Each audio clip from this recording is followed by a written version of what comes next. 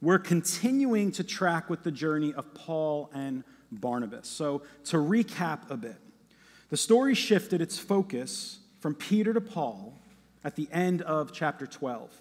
And in chapter 13, while they were in Antioch praying and fasting, and we talked a little bit about fasting on that day, Paul and Barnabas were commissioned by the Holy Spirit to take the good news to the Gentiles. See, Paul's conviction was to first go to the Jewish synagogues before preaching to the Gentiles, and each time it seems they were met with opposition.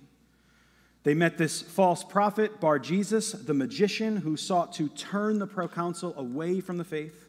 That was that moment where Paul looked him right in the eyes and said, "You son of the devil."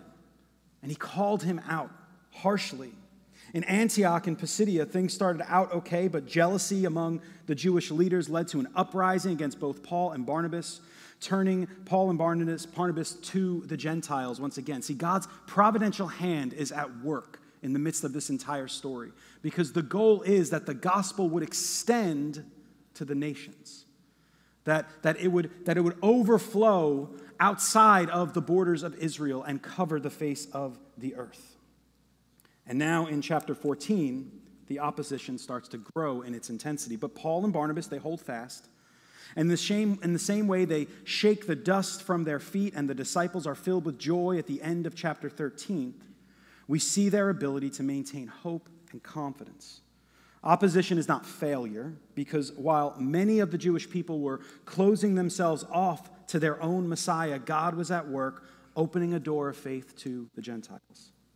In reading Paul's letter to the church at Rome, it's clear that Paul's not happy that his brothers are not accepting the Messiah, and he's hoping that as the gospel goes to the Gentiles, it will spur some jealousy in his own people, a larger conversation for another day. But this morning, we're going to look at how the nature of the mission of God is cross-shaped and how God continues to demonstrate his faithfulness. I don't know if you're catching a theme. We've been talking a lot about faithfulness over the course of these last few months because we see the faithful hand of God in the midst of this mission that Paul and Barnabas are on, that Peter was on, that the early church was on. And the confidence that we can draw from that is that the same God who was at work then is at work in our lives today and is at work in our church today. And so with that, let's jump into our text, chapter 14, verses 1 through 7. Let's take a look. It says this: "Now at Iconium, they entered together into the Jewish synagogue and spoke in such a way that a great number of both Jews and Greeks believed. But the unbelieving Jews stirred up the Gentiles and poisoned their minds against the brothers.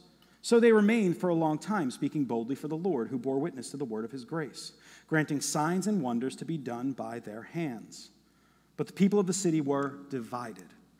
Some sided with the Jews and some with the apostles. When an attempt was made by both Gentiles and Jews with their rulers to mistreat them and to stone them, they learned of it and fled to Lystra and Derbe, cities of Lycaonia, and to the surrounding country, and there they continued to preach the gospel." All right, so keeping with their convictions, Paul and Barnabas, they enter the synagogue and begin to do their work, where many believed, but there were those who did not believe. And so the city, as it says in the text, was divided. We've experienced division a little bit, right, over the last year, and much so in our entire lives. There's division everywhere. This is the world. The world is divided. And the beauty of the gospel is that it does seek to unite. We actually see that throughout Paul's epistles, that unity is one of those things that he cares so deeply about. It's something that we've been talking about for the last year, how important it is for us to be unified as the church. But these little things kind of creep in and they divide. And what we see here is an entire city divided over this good news. And so let's look at some things, a couple of observations. And a thing I wanted to point out, I don't know if you've noticed, but week in and week out, I talk about observations that I make in the text.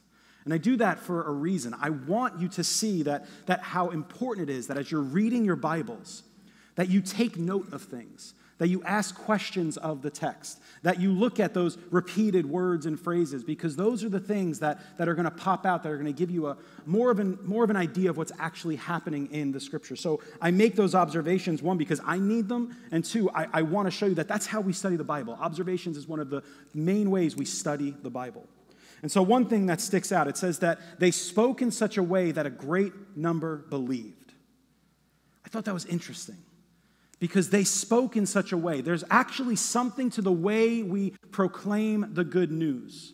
Right? We don't just go out there and just bang people over the head with the Bible. That doesn't actually work. And often when we do see people doing that, they'll like to point to one particular event where, well, no, it did work in this one instance.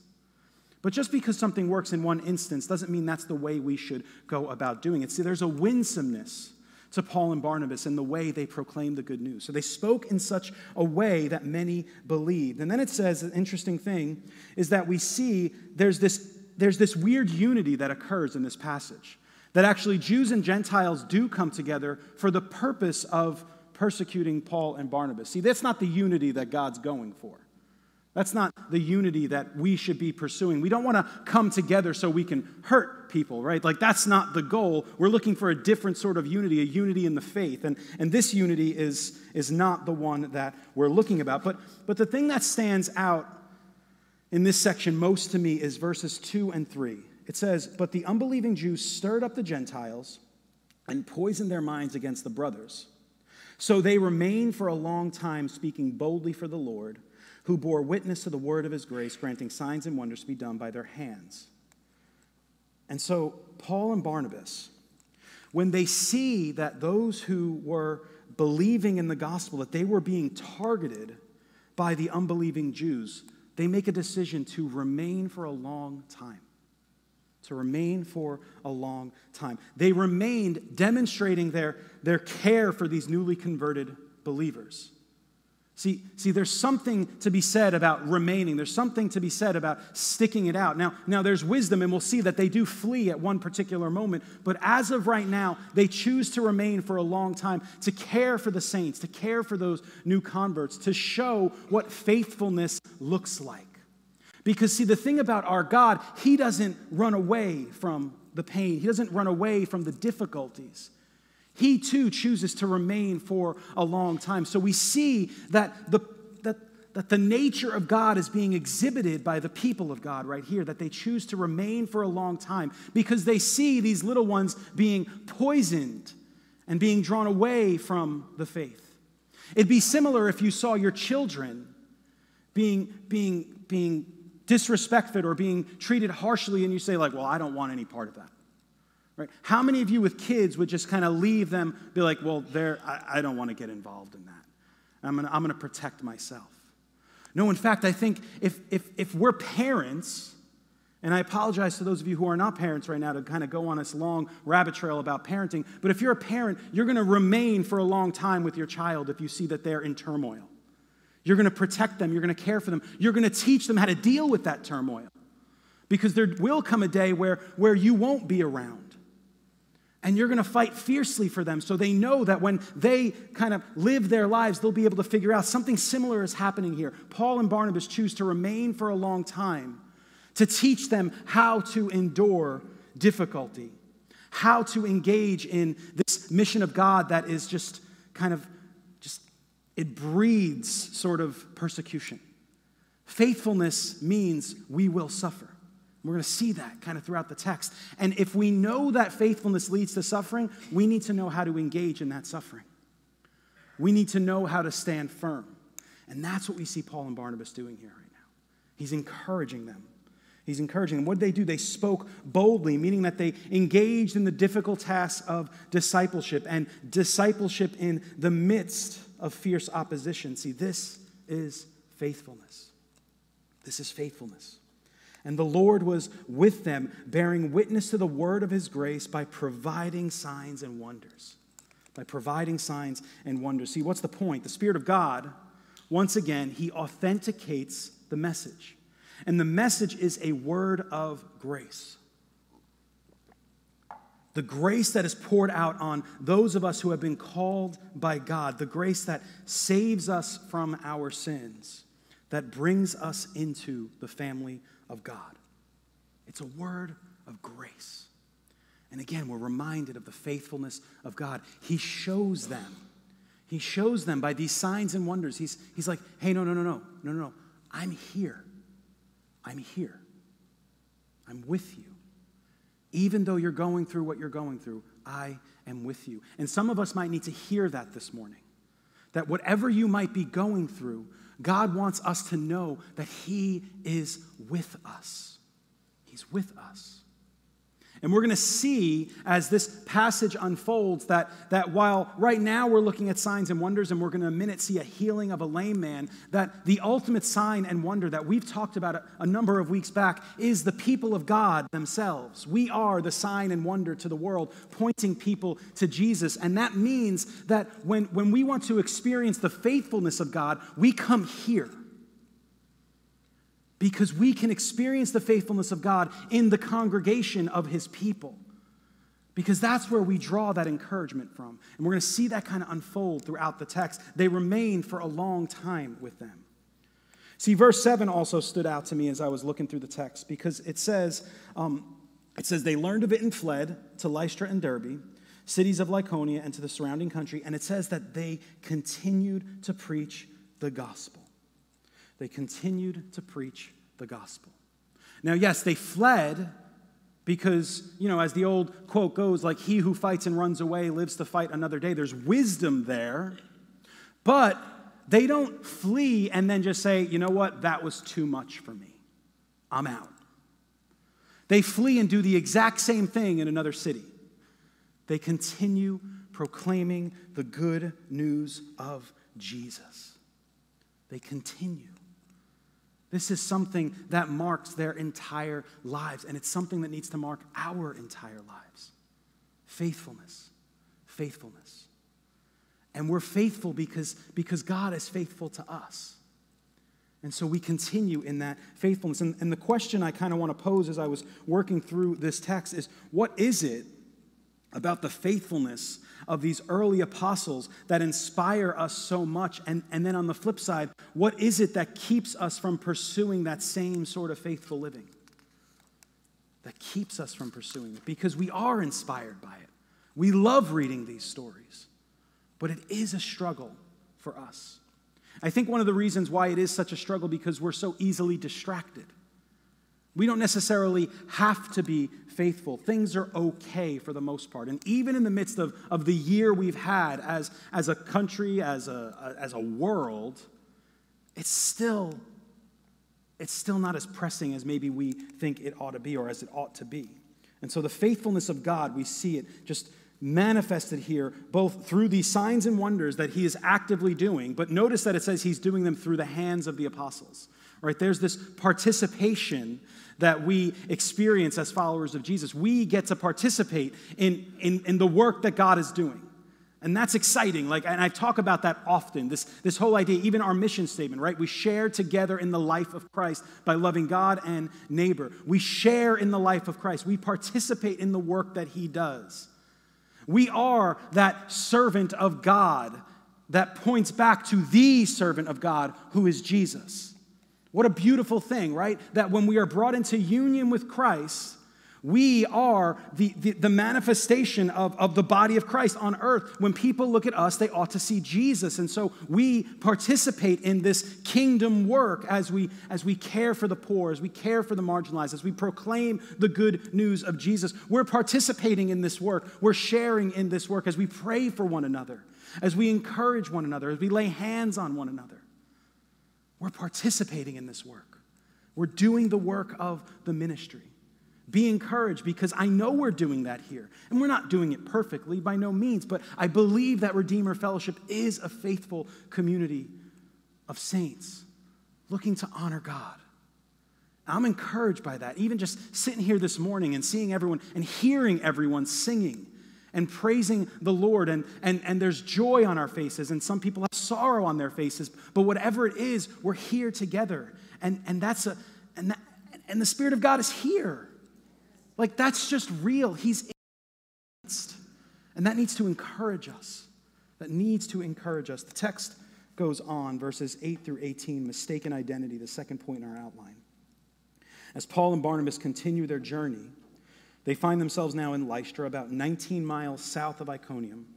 And here's where things start to get a little nuts. Verses 8 through 10, let me just read it. It says, now at Lystra there was a man sitting who could not use his feet. He was crippled from birth. and had never walked. He listened to Paul speaking, and Paul looked intently at him. And seeing that he had faith to be made well, he said in a loud voice, "Stand upright on your feet." And he sprang up and began walking.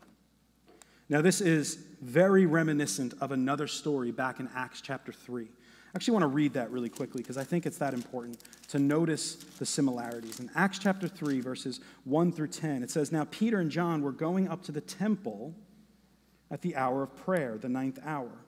And a man lame from birth," same exact words, "was being carried, whom they laid daily at the gate of the temple that is called the Beautiful Gate, to ask alms of those entering the temple. Seeing Peter and John about to go into the temple, he asked to receive alms. And Peter, directing his gaze at him, and as did John, said, 'Look at us.' And he fixed his attention on them, expecting to receive something from them. But Peter said, 'I have no silver and gold, but what I do have I give to you in the name of Jesus Christ of Nazareth. Rise up and walk.' And he took him by the right hand and raised him up, and immediately his feet and ankles were made strong, and leaping," or springing up, "he stood and began to walk, and entered the temple with them, walking and leaping and praising God."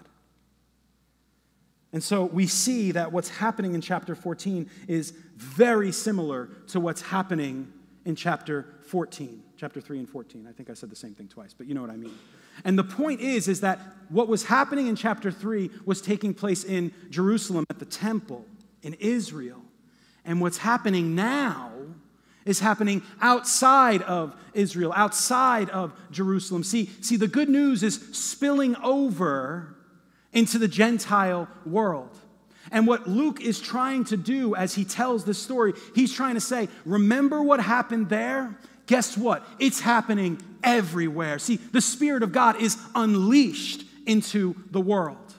And new creation, because that's precisely what this language is alluding to. This leaping language is taken from Isaiah 35, where it says, "Then shall the lame man leap like a deer, and the tongue of the mute sing for joy, for waters break forth in the wilderness and streams in the desert." In other words, new creation is in their midst. And it was in their midst at the Jerusalem temple. And in chapter 3, it's in their midst here outside of another temple, the temple of Zeus. See, God is making his presence known, and he is spilling new creation over into all the world. This is not just something that was for Israel. This was something that was for all the nations, all the peoples. And most of us are sitting here because the gospel goes forth. The gospel goes forth. What a beautiful thing.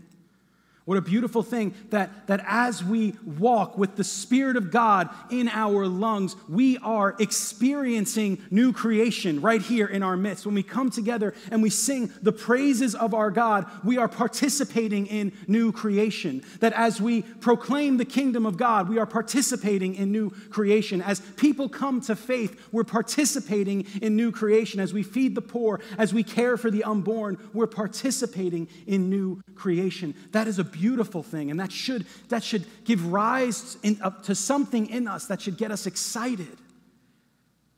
Oh, the faithfulness of God.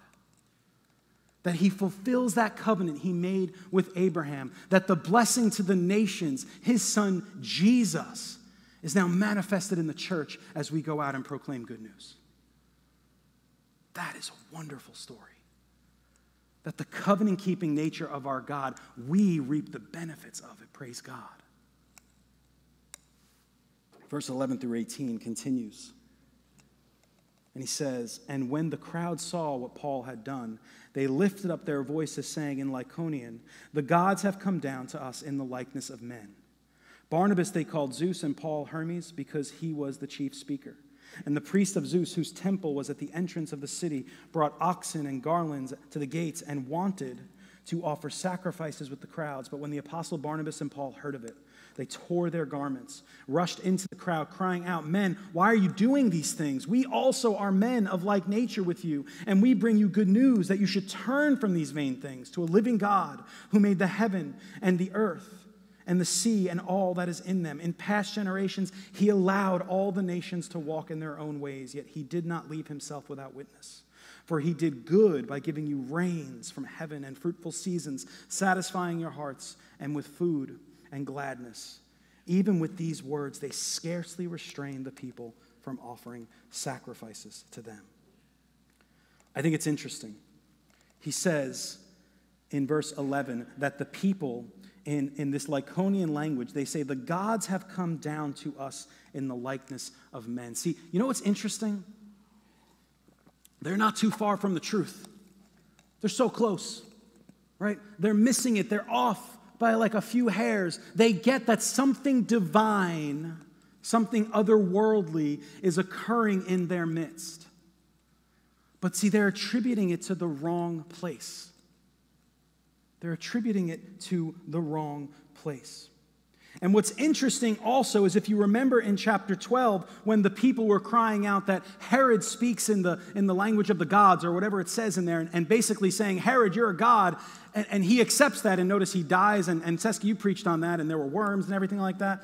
And the interesting thing is that Paul and Barnabas, they don't want any part of that. They're like, no.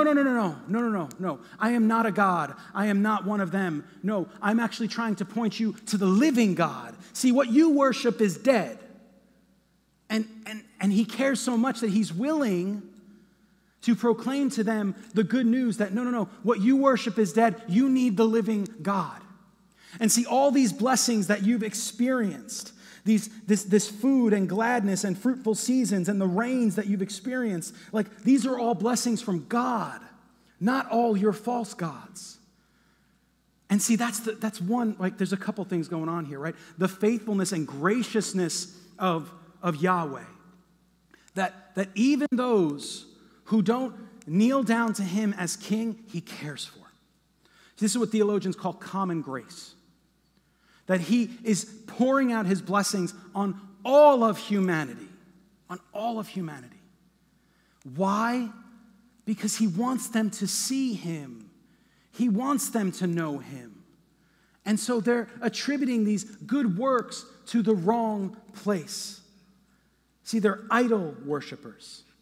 That's the problem here. They're idol worshipers. And even after witnessing this miraculous healing, so many are unconvinced that the Creator God, the living God, is in fact the one true God. New Testament scholar Craig Keener, he says this, signs do not guarantee belief. They merely make the message impossible to ignore. They merely make the message impossible to ignore. And that's why we, the church, as the sign and wonder, the ultimate sign and wonder that's pointing to Jesus, that's why we need to be ready to give a reason for the hope that's within us. Because people are going to see the love and charity that we display toward one another, and they're going to want to understand it. And while they might not crown us Zeus and Hermes, they are going to wonder what's happening in that crew. And they're going to have to make a decision. Because it makes the message impossible to ignore. And if the scriptures are true, that they will know we are Christians by the love we have for one another, then that love we have for one another is that sign that's going to point people back to Jesus. And then it's on others to decide, well, do I want to accept where that love is coming from? Or do I want to continue in my sin? And we all have to make that choice. We all have to make that choice. But isn't it still the case, though, that people, while they might experience God's goodness, which all of us do if we live in this world and enjoy the fruit of God's good creation, that there is a fear to give up the things we believe are providing for us? Because that's really what's going on here. I think oftentimes we want to kind of mock people who don't know Jesus, but the reality is all of us have lapses of faith. We all are hesitant to put aside what is old and jump into the new. We're all hesitant because what is old is familiar. What is old is comfortable. And what God is calling us into, even as followers of Jesus, what he's calling us into is new and unfamiliar territory. And unfamiliar territory is scary. It's dangerous. And I always go back to that quote from C.S. Lewis in The Lion, the Witch, and the Wardrobe. Aslan, of course he's good, but he's not safe. And see, following after Christ and following in the path of the righteous is not a safe endeavor, but it is a good endeavor. It's not safe, but it's good. Right? So we might not struggle with worshiping the gods of the Greek and Roman pantheons, but man, we still struggle to let go of our own vain things. Do we not run after the lusts of our flesh? Do we not believe that our security or our salvation lies in the health of our political systems and structures, the strength of our bank accounts, the comfort of our suburban homes, the arms of a loving spouse? Again, these aren't bad things, but when bad things are made into ultimate things, they become idols. And John Calvin was spot on when he said, man's nature is a perpetual factory of idols. A perpetual, that means we're just constantly building them. Just constantly building them. And in the midst of it all, even after we have gone our own way as individuals, as the church, as creation, God does not leave himself without witness. Again, we're confronted with the faithfulness of God, and he wants to use us to show and tell the world of his faithfulness. But this is the story, right? It keeps going. We even saw in the Old Testament that Israel sought to return to Egypt. They didn't want their freedom. They wanted to go back. Peter and the other apostles, after 3 years of ministry with their Lord, they go back to fishing. They go back to fishing. The churches in Galatia were tempted to go back to the old ways, and all of us are tempted to go back to the old ways, to those idols, because those things are familiar, those things are comfortable. But God is calling to step out in faith, to allow his faithfulness to dictate our footsteps. We serve a faithful God. He's going to care for us in the midst of it. And he uses this crew right here to do it. Like, that's what the beauty is.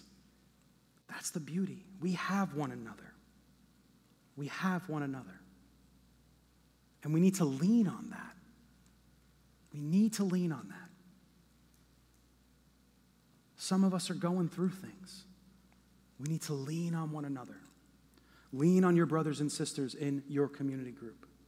Cultivate those relationships. Women, as you go to the breakfast in 2 weeks, not next week, in 2 weeks, as you go to the breakfast, yes, make the small talk, have fun, tell those jokes, but also make it a point to engage with your sisters in Christ.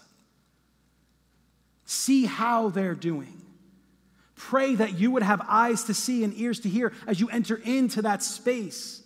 That this is more than just a time to have oatmeal and bagels, that this is a time to experience the life of Christ with your sisters. And men, as we continue doing men's events, come to those events prayerfully considering how you might care for the other men in our community. Or if you're in need of care, being humble enough to ask for that care. We have one another. We have one another. The text continues. We're going to see how those one another start to bubble up here a little bit. But Jews came from Antioch and Iconium, and having persuaded the crowds, they stoned Paul and dragged him out of the city, supposing that he was dead. To stone someone is to take big rocks and throw them at people, right? In case we're not aware. And typically it ends in death. In this situation, we'll see it doesn't end in death. And so maybe it wasn't an organized stoning. Maybe people were just kind of ticked off, and so they're like, hey, there's some rocks, let's throw them. Who knows how it went? Like, we weren't there. What we have before us is all we really know about the event. But Paul was stoned, so he was in pain. That we can know for sure, because they presumed him to be dead. And if you presume someone to be dead, most likely they're not walking around dancing. So something's up. Paul is definitely in pain. And then the text continues. When they, lost my spot. Verse 20.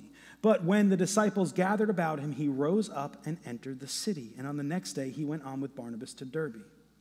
When he had preached the gospel to that city and had made many disciples, they returned to Lystra and to Iconium and to Antioch, strengthening the souls of disciples and encouraging them. I'm going to stop there for a second, because notice what happens in verse 20. When the disciples gathered around him, he rose up, and that language rose, that's the same word for resurrection. So Luke is constantly just kind of dropping hints about the resurrection throughout the text. But the disciples, they gather around him. Now, I don't know what happened when they gathered around him, but to use our Christian imagination a little bit, they gather around him. Maybe they prayed for him. Maybe as he looked up half dead and he saw the people who had come to faith, he was encouraged. And he's like, oh my gosh, like this is doing something. God's at work. And maybe that's what got him up off his feet. We don't necessarily know, but we do know that his brothers and sisters gathered about him. They gathered around him. They cared for him. They cared for him. Oh, Redeemer, that we would have eyes to see the pain even in our own midst.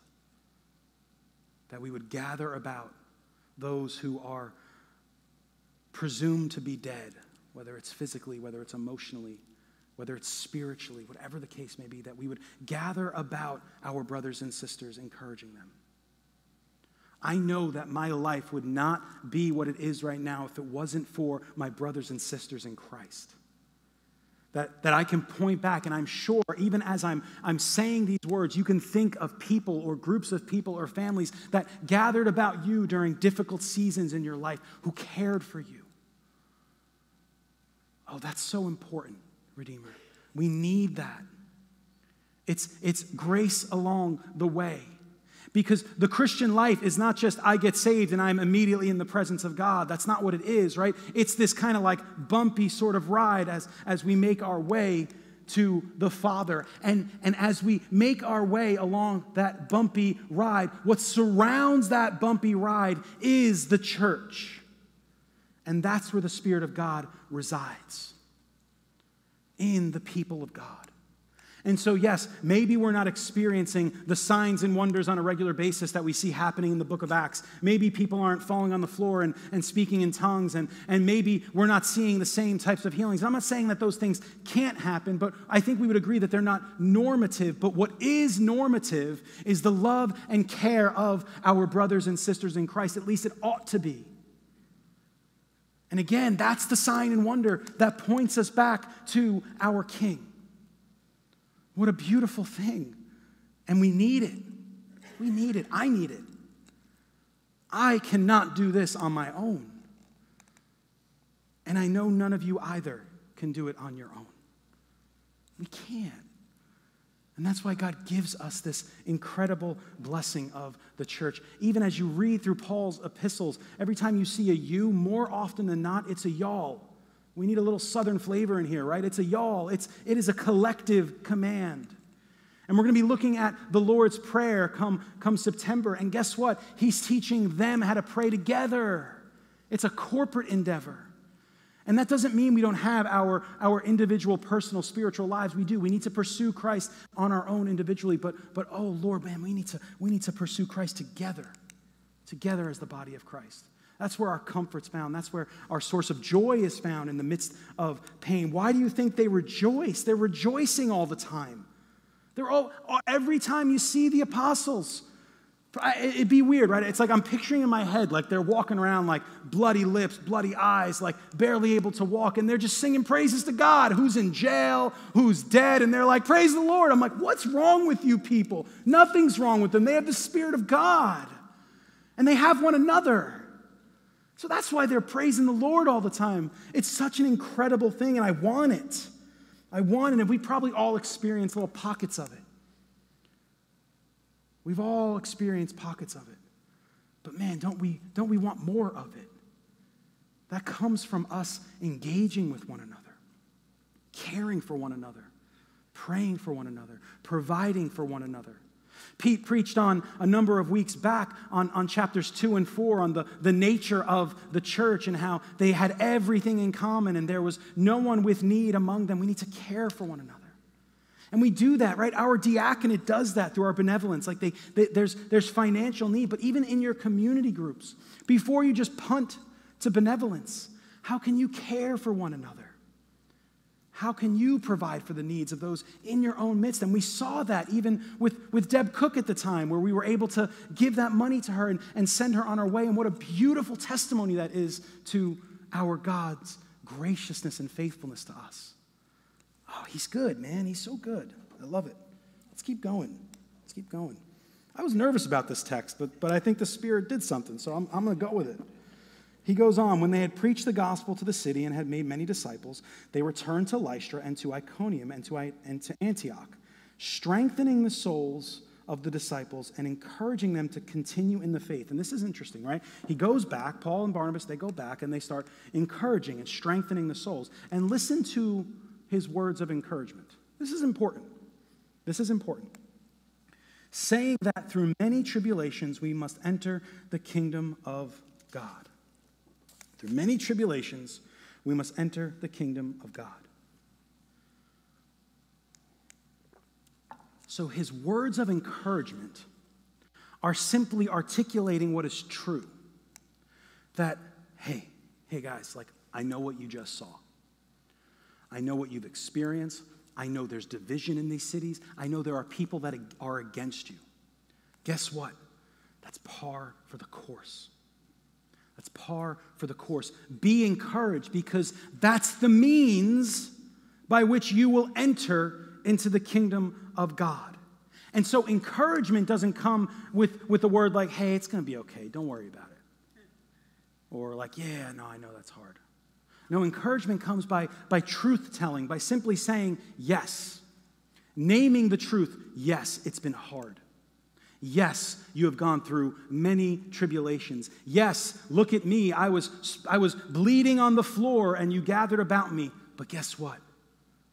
That's the path. So be encouraged, because you are on the right path.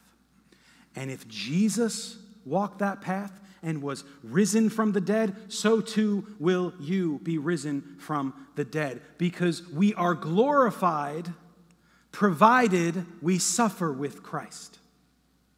See, that's what it means to share in the life of Christ. That's what it means to be in union with him. See, we walk in his footsteps. We pick up our crosses and follow him. And then he raises us up on the last day. See, Revelation, and I talked about it last week or the week before, it talks about two deaths. See, those of us who are in Christ will only experience the first death. We will not experience the second death. Oh, death, where is your sting?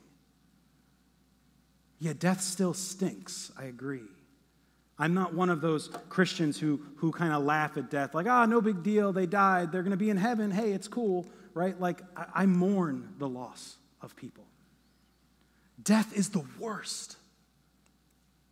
Oh, but we can mourn with hope. And we don't have to necessarily fear that death. I mean, don't get me wrong, there's apprehension, I'm sure. I don't know what it's going to feel like, but I'm confident that I will see Jesus when I open my eyes. And that is a hope that we have as followers of Christ. We will not taste the second death. God is faithful. Oh, but to get there, you got to die. To get there, you got to die through many tribulations. See, that's encouragement. That is true encouragement, because it's honest. It points to what is real in the lives of these people who just experience all sorts of turmoil in their churches. Paul looks at them and says, yeah, it's been hard, but God's faithful. And that's the path. You're on the right path. And the pain you're experiencing is because you're on the right path. And when they had appointed elders for them, verse 23, in every church with prayer and fasting, they committed them to the Lord in whom they had believed. And again, we see that theme of fasting pop up again. And as I shared with you, the elders have been practicing a once a month where we fast for a day, once a month. And it's something I want to encourage us to even probably do more than once a month. But, baby steps, right? What about Bob? Baby steps, baby steps. And it says then, they passed through Pisidia and came to Pamphylia. And when they had spoken the word in Perga, they went down to Attalia. I mean, those all rhyme. Did anyone catch that? There's like a cadence there, right? But anyway. And from there they sailed to Antioch, where they had been commended to the grace of God for the work that they had fulfilled. And when they arrived and gathered the church together, they declared all that God had done with them and how he had opened the door of faith, a door of faith to the Gentiles. And they remained no little time with the disciples. And I love what happens here. They go back to Antioch, the first Antioch, the place where they receive that calling from the Spirit to go out and proclaim the good news to the Gentiles. And what do they do when they're there? They kind of call everyone together, like, hey, can you guys come on? We're home. Can you guys come hang with us? Like, let's get everyone together here. Let's get everyone together here. And I'm just kind of imagining, like, I can picture Paul and Barnabas saying, hey, everybody, like looking at the whole church. It was a hard trip. It's a hard trip. I'm really grateful to be back with you guys, my brothers and sisters. It was really difficult out there. In fact, yeah, I know I have all these scars. That's because they threw rocks at me. But guess what? Guess what? The disciples gathered about me, and now you guys are gathering about me. And see, there's strength in the body of Christ. There's comfort in the body of Christ. There's a sense of peace and joy that we can receive from one another. And see, that's what's happening. They go back home. Antioch is their sending church. They go back. They go back and they kind of get some much needed grace from their brothers and sisters in Christ. Because they're gonna head back out again. They're going to head back out again, and they need that. Brothers and sisters, what do you think Sunday morning is? We need this. We're about to participate in the Lord's Supper, a means of grace where our souls are nourished spiritually by the body and blood of Christ. And we do it together. Right? That's why even, and I don't know if you noticed this when we were doing online services, we did communion like the first week, and then we stopped doing it. And that was intentional, and I want to kind of do a little bit of teaching here for a second. That was intentional because communion is meant to be participated with one another. It's a physical thing that we do together as the body of Christ. And to be perfectly honest, it felt funny to me doing it virtually. It didn't feel like something that we were supposed to. And this is not a word of condemnation. Like I want to be careful as I say these things because we all did it. Oh, but how sweet was it when we first gathered together outside under that tent and we participated in communion together? And how sweet was it in September when we came back into this building and we gathered together?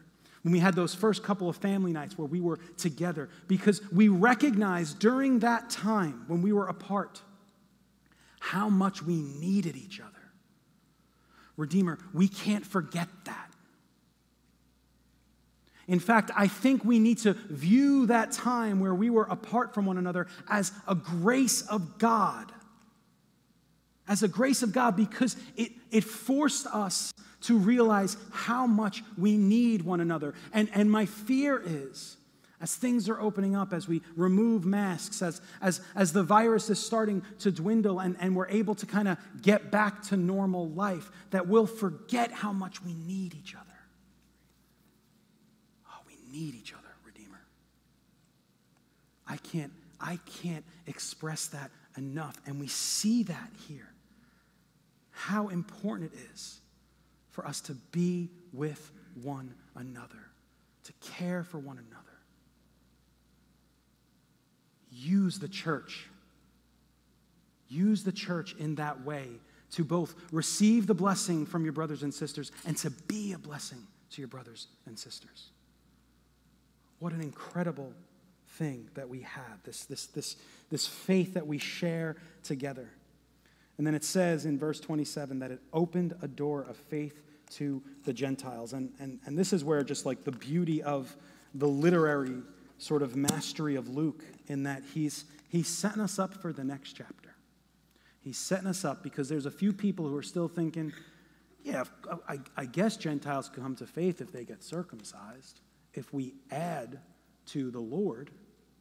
And we're going to talk about that next week. But my encouragement to you is that we would not only trust in the faithfulness of God, but that we would be the hands and feet of God's faithfulness in the lives of one another. Paul and Barnabas remained for a long time in Iconium, encouraging the saints.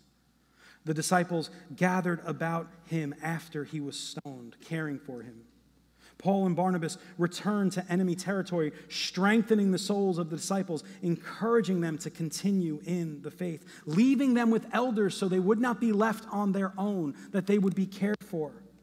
And then following the difficulties of their journey, Paul and Barnabas returned to their sending church in Antioch, where they gathered the church together and remained no little time with them. The life of faith is marked by the cross, but the community of faith, through the power of the Spirit, fills us and encourages us that we might continue running the race. Let's pray. Father in heaven, Lord God, oh, we love you so much, and we thank you for how you have just displayed and manifested your faithfulness to us in such real and tangible ways, Lord God. We can't pretend that this is just merely a spiritual thing that's happening out there, Father, but oh God, you care about the physical world, and you care for us. You care for us physically, you care for us emotionally, you care for us spiritually, mentally, you care for us, Lord God. So much so that you gave us the people of God that we can rest upon, that we can lean into. Lord, you called us to set up elders so that we have people to care for us and shepherd us. Lord, I pray that we would take advantage of that, Lord God, that we wouldn't forget what being a part did to us, Lord God. Lord, we love you so much.